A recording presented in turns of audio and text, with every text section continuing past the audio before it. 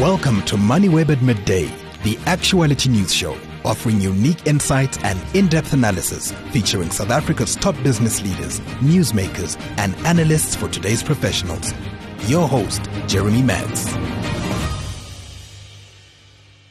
Live every weekday at noon, and then we are up as a podcast. This is MoneyWeb at Midday. I'm Jeremy Maggs with 30 minutes of Express News on developments here in South Africa and around the world, including interviews with business and political leaders, prominent newsmakers, and top commentators.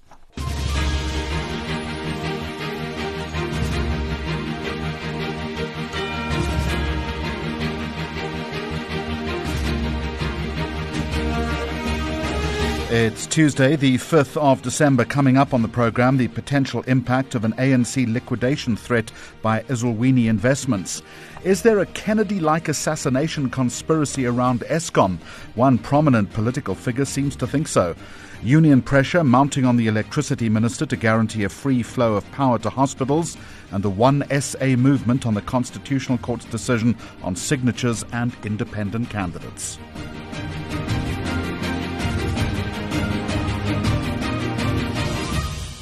Embarrassing and awkward, to say the least, after the African National Congress blocked access to the sheriff of the Gauteng High Court here in Johannesburg, which sought to attach its physical assets. Now, all of this relates to a 102 million rand debt plus interest and costs, which it owes Ezulwini Investments for election banners and other campaign material. So what impact, I'm going to ask, could this have on the party and its election chances? And leading the program today is Sandile Swana, who is a political commentator. Sandile, so the ANC's failure to pay this company and the subsequent legal action, to what extent do you think it's going to impact its reputation among voters and supporters? The obvious impact among thinking South Africans, Jeremy, and your listeners, is that the ANC is an institution, an organization, a ruling party that is financially careless. It doesn't even know, number one, how to take care of its own suppliers, local South African businesses. For a long time, 5 years is a long time to be owing this money for a core service such as sponsoring the developing and deploying the marketing material of a major political party, the largest in South Africa. So it does really tell us that you are confronted with a ruling party that is a financial mismanager. And this also has serious legal implications in terms of contestation in the poll next year, doesn't it? Yes, you will probably find that, the IEC may not act on its own volition alone. You may find others, whether it's the DA, the EFF, AfriForum, whoever it may be, going to the relevant authorities, including the IEC, the Electoral Court, and whoever else may be relevant to the matter, to say, look, this party is not fit to stand for elections. And that is the real danger. Although, I listened to the spokesperson of the IEC trying to downplay this whole thing. But the truth of the matter is that, I've been in meetings where senior members of the ANC admitted that they have a long-term financial crisis in the ANC, that they don't have money for, and they are not going to have money for a long time.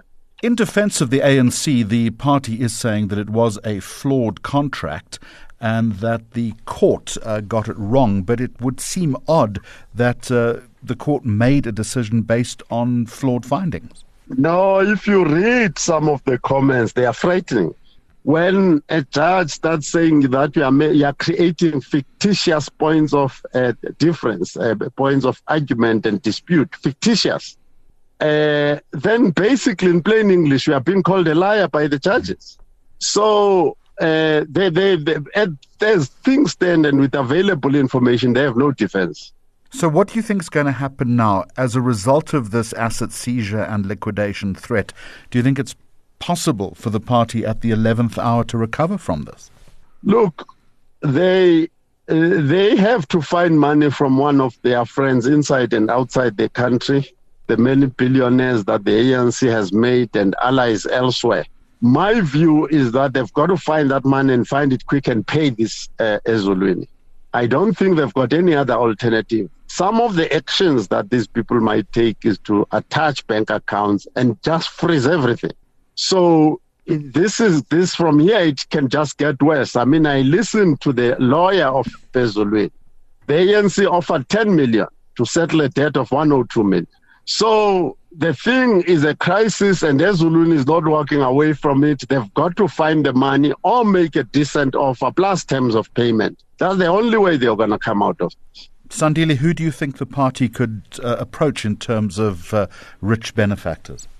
Well, the Saki Matozomas of this world, the Patrice Mutsipes of this world, Ramaphosa himself, many of these guys have got every type of billion you can think of. They've even got access to people in Sudan, in Dubai, in Russia, and all sorts of places. The only thing that you and I will worry about, the voters and the citizens, will be out of desperation. How much more of its soul will the ANC sell to lay its hands on money? That is the big question. Sandile, it's not just about selling your soul, of course. It's also about any loan that the party might take will come with strings attached. And in this case, that string would be more like a rope, I imagine. It is like that. I mean, basically, if you are already in this situation, it basically means you are going to loan sharks of one kind or the other.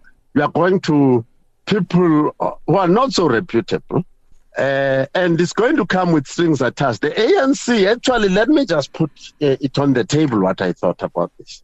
The financial position of the ANC is opening a worse chapter of state capture than we had before. Because anybody who bails out the ANC in any shape or form is going to be for a pound of flesh. And that is where these guys are taking us now, with this whole financial desperation that they've created. There are two other aspects as far as this is concerned. One is this crisis could very well have an impact on the internal dynamics and the leadership of the party, as there would be disagreement and contestation about strategy. And the second one is, given that we're drawing ever closer to next year's poll, surely it's going to have the impact of negative publicity and its fundraising abilities. Yeah, the second one is pretty straightforward. The credibility of the ANC on the economic and financial front is in big question. And if you put money openly into the ANC, as is the case in South African law right now, you can't go there and say, I'll give you guys let's say 500,000 or 5 billion and keep quiet about it. Those days are gone. So anybody who puts money there gets some branding with the ANC, and that branding is a branding of financial delinquency. On the side of the factions, because that's what we are talking about, for instance, the Zuma faction, the Magashule faction, will be saying, guys, when Zuma was in charge, we had money all the time. But everybody knows where that money came from. Ramaphosa and Mashatile came in and they say they are changing the funding model, and they launched the ANC into perpetual financial crisis, launched the country into deep economic crisis.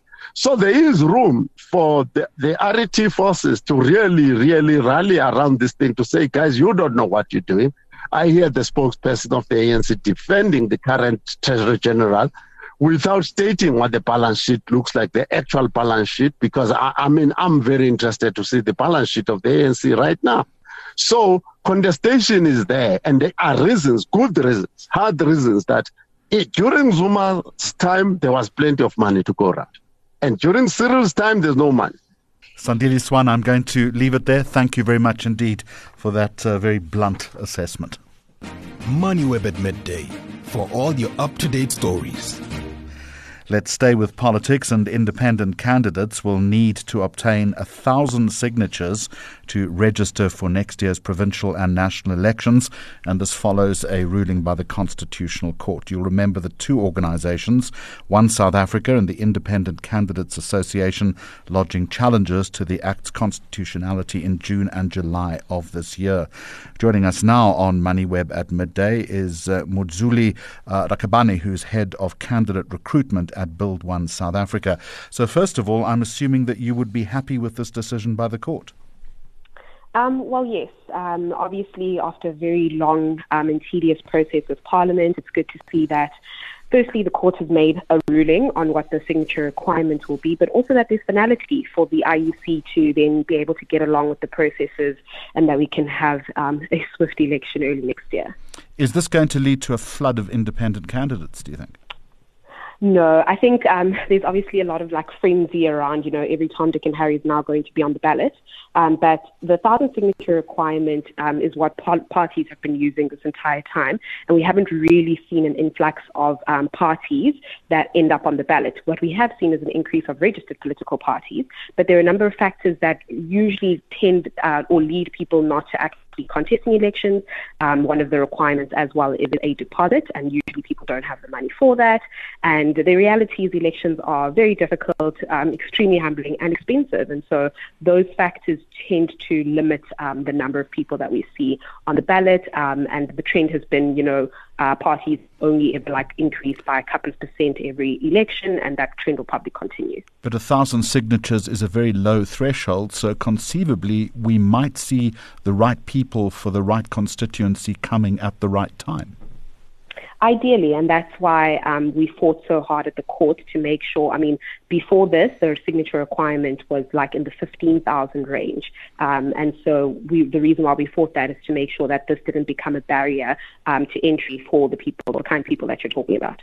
Having said that, though, it would also be incumbent to make sure that the proper measures are in place to ensure that any independent candidate is properly vetted, because there would be the opportunity of opportunists or chancers exploiting this ruling. Yeah, and unfortunately, the same thing can be said for political parties. Point taken. And unfortunately, our electoral system doesn't actually have anything that really acts as a barrier. We have sort of the bare minimum constitutional requirements about people who are excluded from being members of parliament and provincial legislatures, but there is no mechanism that's ever really existed to sort of snub out nefarious characters. And so that would be a whole other electoral reform process that as a country we need to embark on with the sign-off of Parliament, which, as you would imagine, would be quite difficult. But these are the same issues we've had pre and post the signature requirement. What is your party or your organization's sense of the emergence of so-called independent candidates, in spite of the potential money difficulties that you raise and the signatures and the vetting? Are you starting to discern that there are people who are willing to throw their hat into the ring for the right reasons? Yeah, and I think the independent candidacy isn't just for independent candidacy's sake. The whole point of the electoral reform process was to engage people who felt like they were sort of outside of the system and bring them back in. So you want people from business, you want people who are leaders in NGOs, leaders in communities, leaders with really critical skills that we need to solve the problems in this country, to feel like they can participate in this process again. And that's why this journey was started. And what we've seen, at least in our organization through our recruitment processes, is those are the kinds of people that this new sense of sort of electoral reform is engaging. Whether or not that will manifest in sort of out and out independent candidates, I think we're still quite away from that as a country. I think we'll see one or two really prominent people, for example, Zaki Ahmed, emerge from this process. But I think we're still away sort of politically from that out and out independent candidates really gunning for office. Apart from Zaki Ahmed, and we have spoken to him on this program before, and I'm not asking you to name names, but what kind of people are likely to rise to this challenge? Who are they? So what we're seeing quite a number of people from business emerge. People who've been sort of in the private sector for a while decide to sort of come, and it makes sense, right? Because the private sector doesn't exist sort of outside of the political situation of the country. So there's almost like a rationality to say, if my business is perpetually affected by bad governance, maybe I should actually step into governance. So we're seeing that. We're seeing a lot of quote unquote community leaders. So leaders who are actually doing the work, but who haven't really been too keen on sort of the political offering so far. We're seeing them also, out of just sheer frustration, take up the positions to say, I'm going to put my hand up because I actually have the solutions. I've been doing that at the micro level, and now it's sort of time for me to take the next step. Thank you very much indeed. Modzuli Rakabane, Head of Candidate Recruitment at Build One South Africa. You're listening to MoneyWeb at Midday. In a blunt opinion piece, commentator Oscar van Heerden is writing that trying to understand what is wrong at Eskom right now is trying to understand the assassination of John F. Kennedy. It's an interesting comparison. Van Heerden, by the way, is a senior research fellow for African diplomacy and leadership at the University of Johannesburg, and he's with us now on MoneyWeb at midday. So, Oscar, all we're missing in your scenario is the famous grassy knoll. How do you make that comparison? Well, as you know, Jeremy, that matter has not been resolved to date. There's all sorts of questions still hanging in the air as to who's responsible. Was it Lee Harvey Oswald on his own? Did he have any people that assisted him? Was it the mafia? Was it the Cubans? Was it a combination of all? And I make the comparison just to highlight that over the last 15 years, the crisis in Eskom and what we have been told as the public has been similar to these sort of answers and conspiracies that we find with the JFK assassination, where they told us that at first it was a money issue and we had needed to build Kusile and Medupe, which we then did at the tune of billions.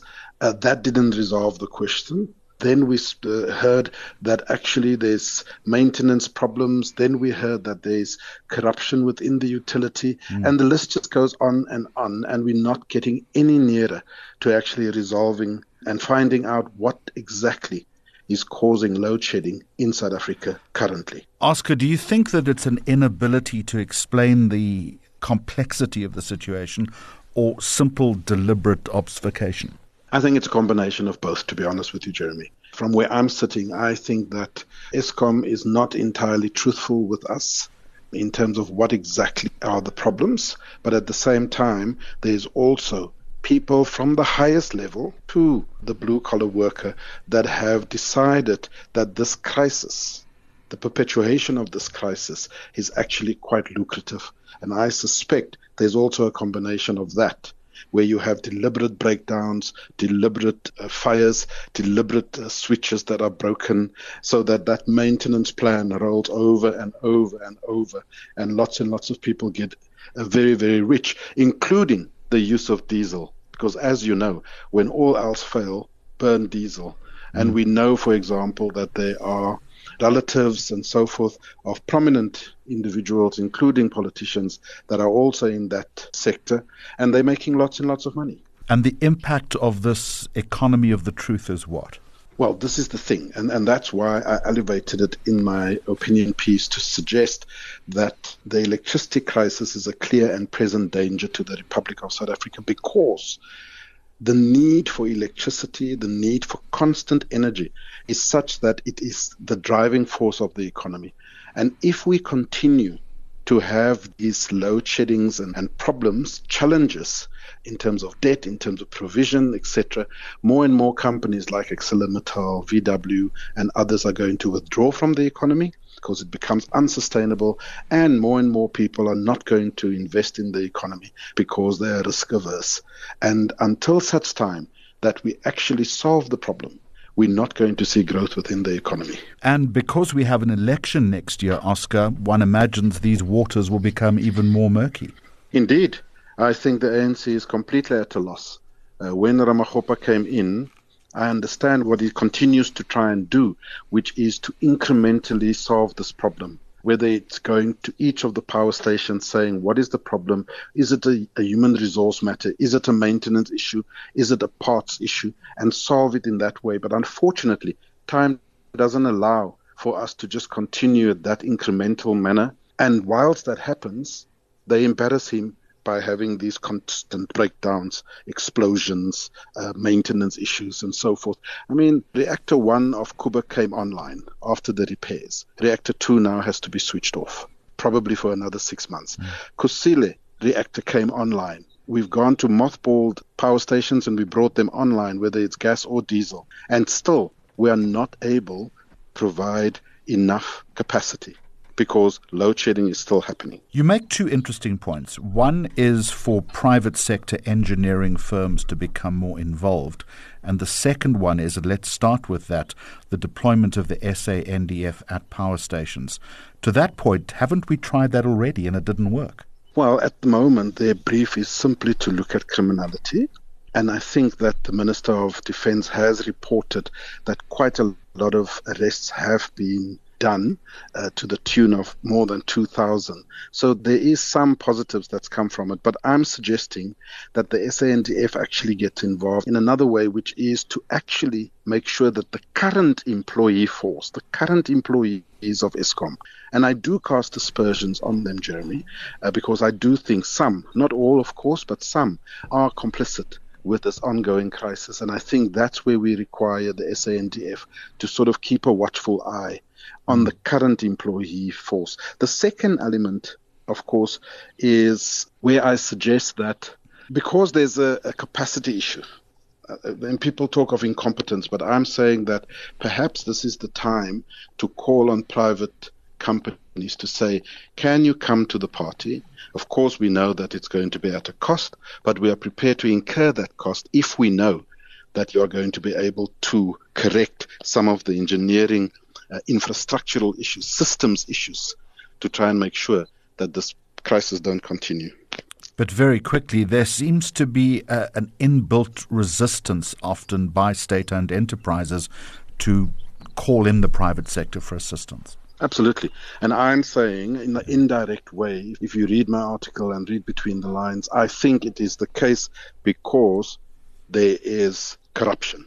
I think that the resistance to the private sector coming in, bringing in additional capacity to check for criminality and so forth, is because that chaotic environment is where corruption is able to mushroom. Oscar van Heerden, thank you very much indeed. You're listening to MoneyWeb at Midday.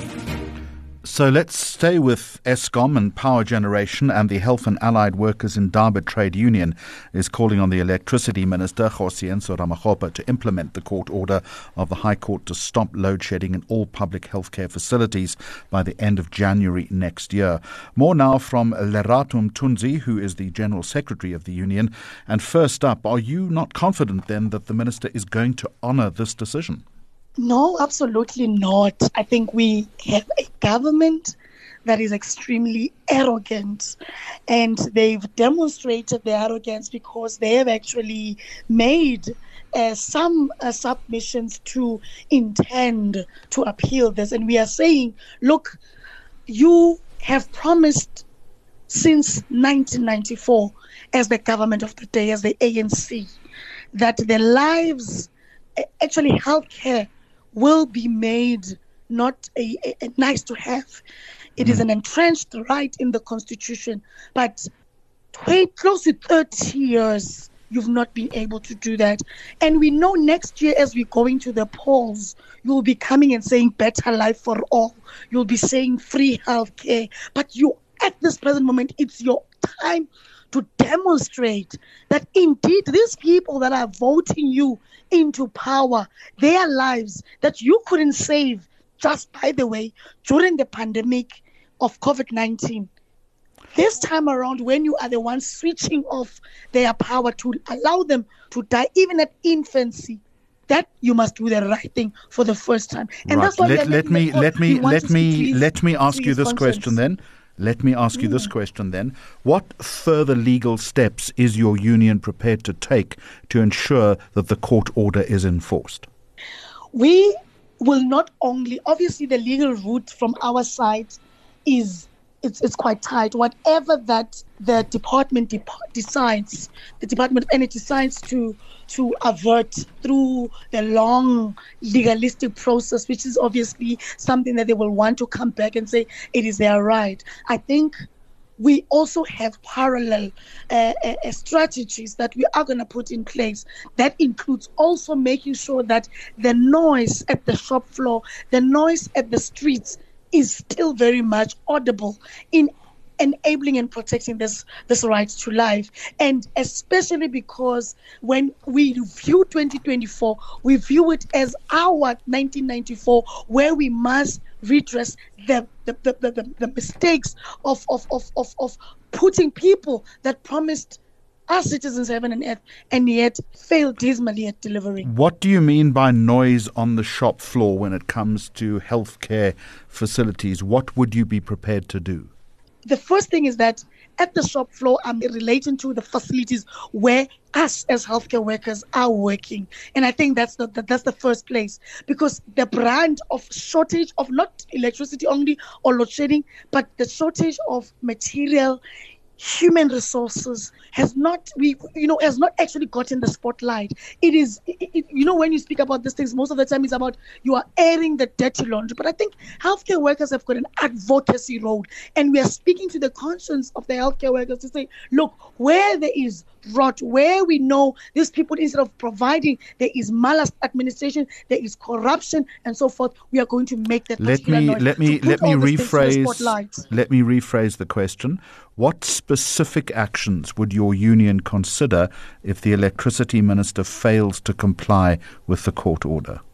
Our actions are quite clear. We are really going to start picketing, which is the right that the union has. We are going to make sure that we give this issue, like we are doing now, speaking to you on media and giving this the story, not only local but also even international coverage, in ensuring that the plight of our people are heard. But also as a union, one thing that we have with us, it becomes a bit of a challenge for a union that is an essential service, because at all material times, when we go and want to go all full blown, we have to also think about the rights of those people that we are nursing or we are taking care of at our facilities. But at the same time, it doesn't and it cannot excuse that we will always be able to fight through our media statements, through the media, through picketing, through lobbying, right, through all manner of fighting back the department.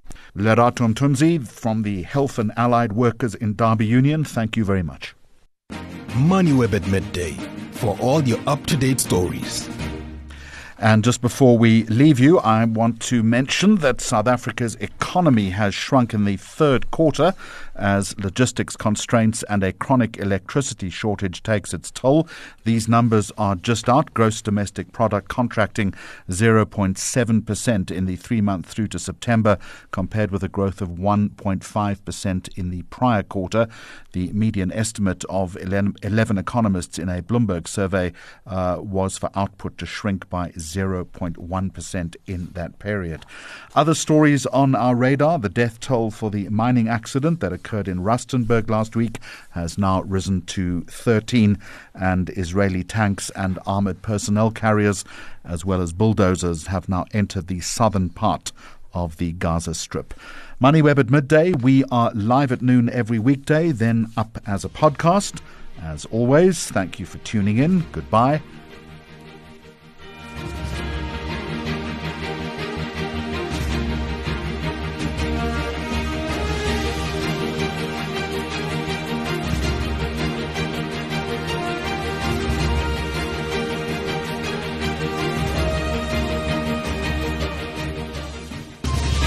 Listen to the daily live stream of MoneyWeb at midday or download episodes on moneyweb.co.za, the MoneyWeb app, Apple Podcasts and Spotify, or follow MoneyWeb News on social media for more updates. MoneyWeb, your trusted source for business and investment insights.